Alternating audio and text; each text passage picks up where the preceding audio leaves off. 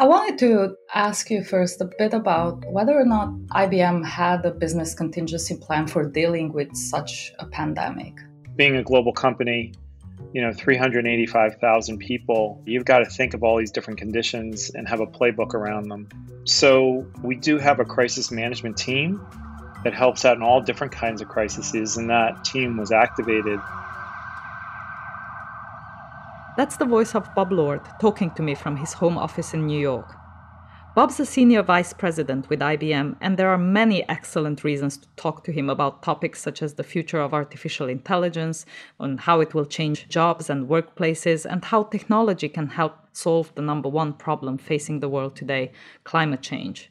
But in the middle of the COVID-19 pandemic, there is a more urgent topic: IBM's crisis management plan and the company's role in facilitating solutions for the world at large, including through their search for the best ideas from the coding community via their Call for Code competition. It's interesting to reflect that of the top technology companies in the world today, IBM is the only one that was around during the last global pandemic, the 1918 Spanish flu. Today, the tech world is a much more crowded space, and IBM is much more than a hardware company.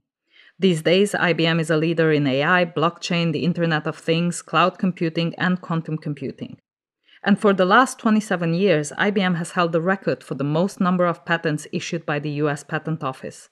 In 2019, that was more than 9,000 patents. I'm Sandra Peter, and I'm talking about surviving and thriving in the post-pandemic world of work with Bob Lord, IBM's Senior Vice President for Cognitive Applications and Developer Ecosystems. From the University of Sydney Business School, this is Sydney Business Insights, the podcast that explores the future of business. When reports of COVID-19 started popping up in China in January, IBM moved swiftly. We created a crisis plan about what we thought was going to happen, which I think really helped us just in general by having a crisis plan that we felt confident in, which then we could talk to our employees about, talk to our clients about, and put plans in place. And that ranged from having people working at home to how they interfaced with clients, what were the protocols they needed to have.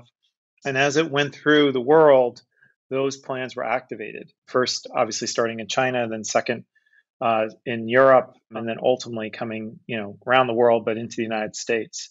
So though we were waiting in a lot of places for the government to give directives, IBM and their chief medical director, Lydia Campbell, really took a lead in what were our options and how should we respond to our employees. And here in the United States, within a very short time, a few days, we were all notified to work from home, and we had about 98% of our folks working from home almost immediately. So did things go according to that plan, or did some of this take you by surprise as well? As you know, we own the weather company. And the first thing we did was to try to find the true source of information that we all could share. And the true source of information was how many cases are there? How many people are affected? Where are they located? And we tapped into public records, specifically in the United States and then in Europe, to actually highlight on our weather app, getting information to people. Because I think there was so much misinformation going on that you didn't know which way to go. So we launched an enhancement to our weather company application where people check weather every day, which and put a particular module on there that provided them with insight about their local community and what was happening with COVID. And we used Watson as a chatbot to answer basic questions. What's proper hand washing? What does it mean to be social distance here in the United States? And what are the rules around that? You've touched upon a few of the projects that you've started during the pandemic. Can you give us a bit of an overall view of how IBM sees these challenges, both to its business model, but also to its employees and its customers? You've mentioned Watson Assist. You've got a whole range of these initiatives. What I experienced here at IBM was the best of IBM, I have to say. In a very short time frame, I think everybody looked at their own business unit and said, how can we help the world handle this crisis that's going on? The first thing we actually announced was a high performance computing consortium where we brought forth like an unprecedented amount of computing power to help researchers understand COVID-19.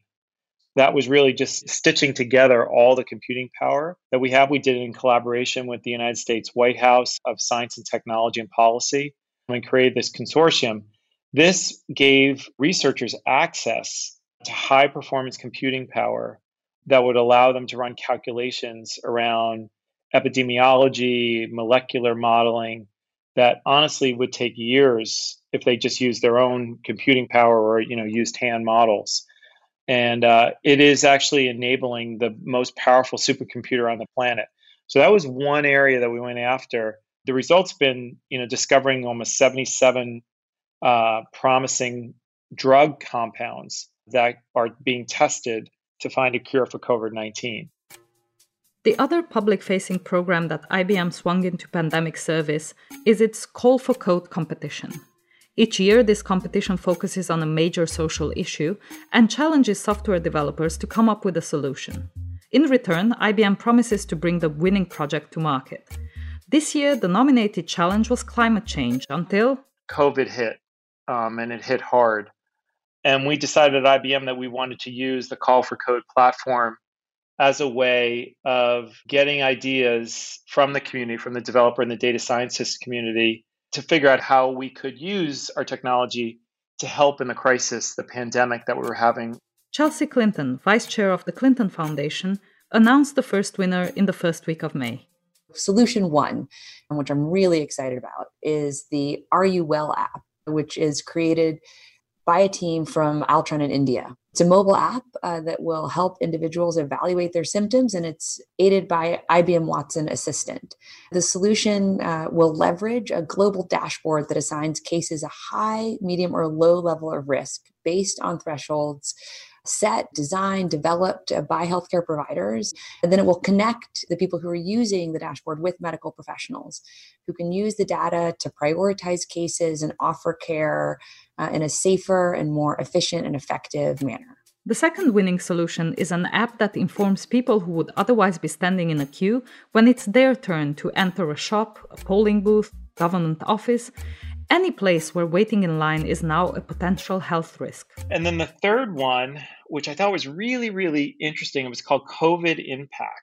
And this was created by a global team out of the University of British Columbia. And it was all about, if you're a small business, there's lots of government programs that are being ushered into the world right now. And how do you know whether or not you qualify for them or not? Basically, you list of questions, and you as a small business owner could get access or understand what your rights were. Were you getting funding from the government? How could your local community help you have your business survive? And I thought that was really another interesting thing, because a lot of this data that these developers and data science tapped into for all three was publicly available data, but it's just hard to synthesize and sort of collect together to provide you with information versus just searching around for data yourself. None of us know what the other side of this pandemic will look like.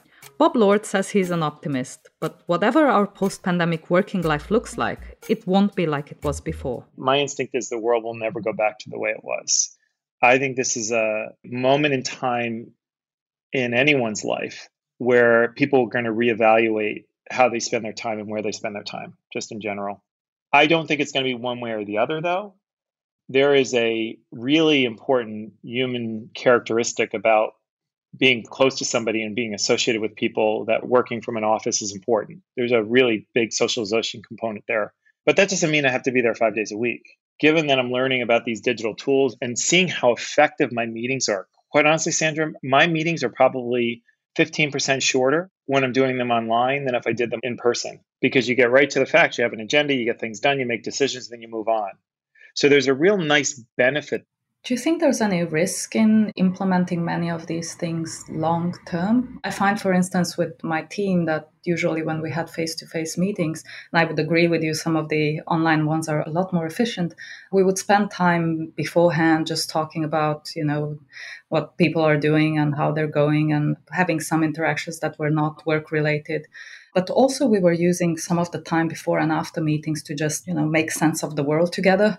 And in these times, there seems to be such a fragmentation of how people see the future and how people see how we should come out of this or how we should make sense of what's happening to us collectively. I agree with you. I think there is this human need to have the in-person contact with people because there are serendipitous conversations. Even you and I getting to know each other, right? We can have a better conversation now because you and I met in person in Sydney and got to know each other prior to us having this conversation.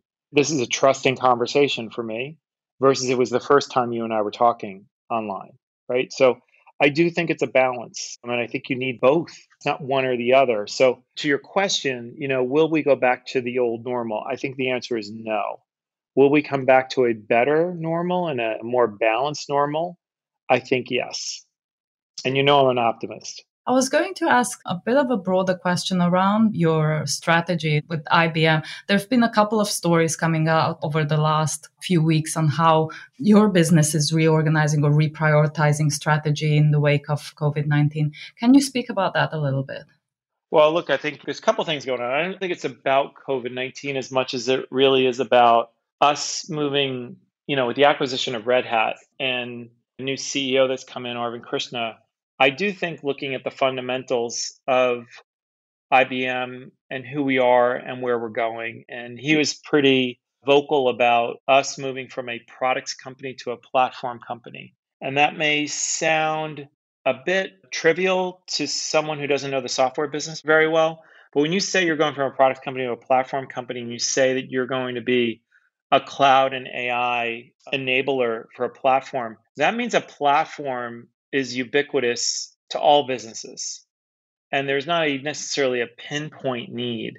It's about creating the infrastructure layer for businesses and enterprises for the future.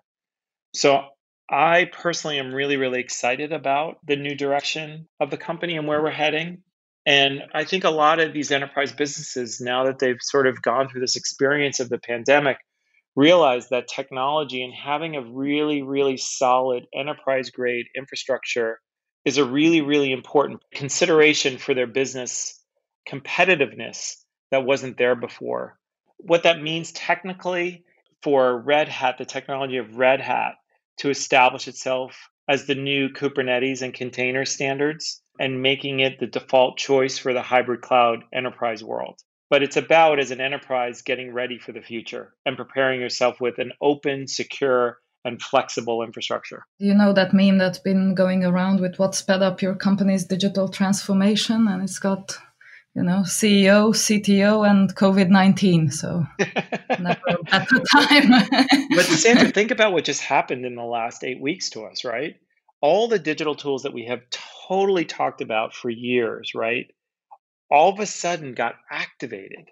Like, in order for businesses to actually behave, and e-commerce engines were stretched to their limits, and people had to use cloud computing technology and scale that they've never done before. People had to use video chat at scale. So it is, how do you do business differently than you have ever done it before? I don't think we will ever go back to the old way. I think there will always be some kind of digital component to it.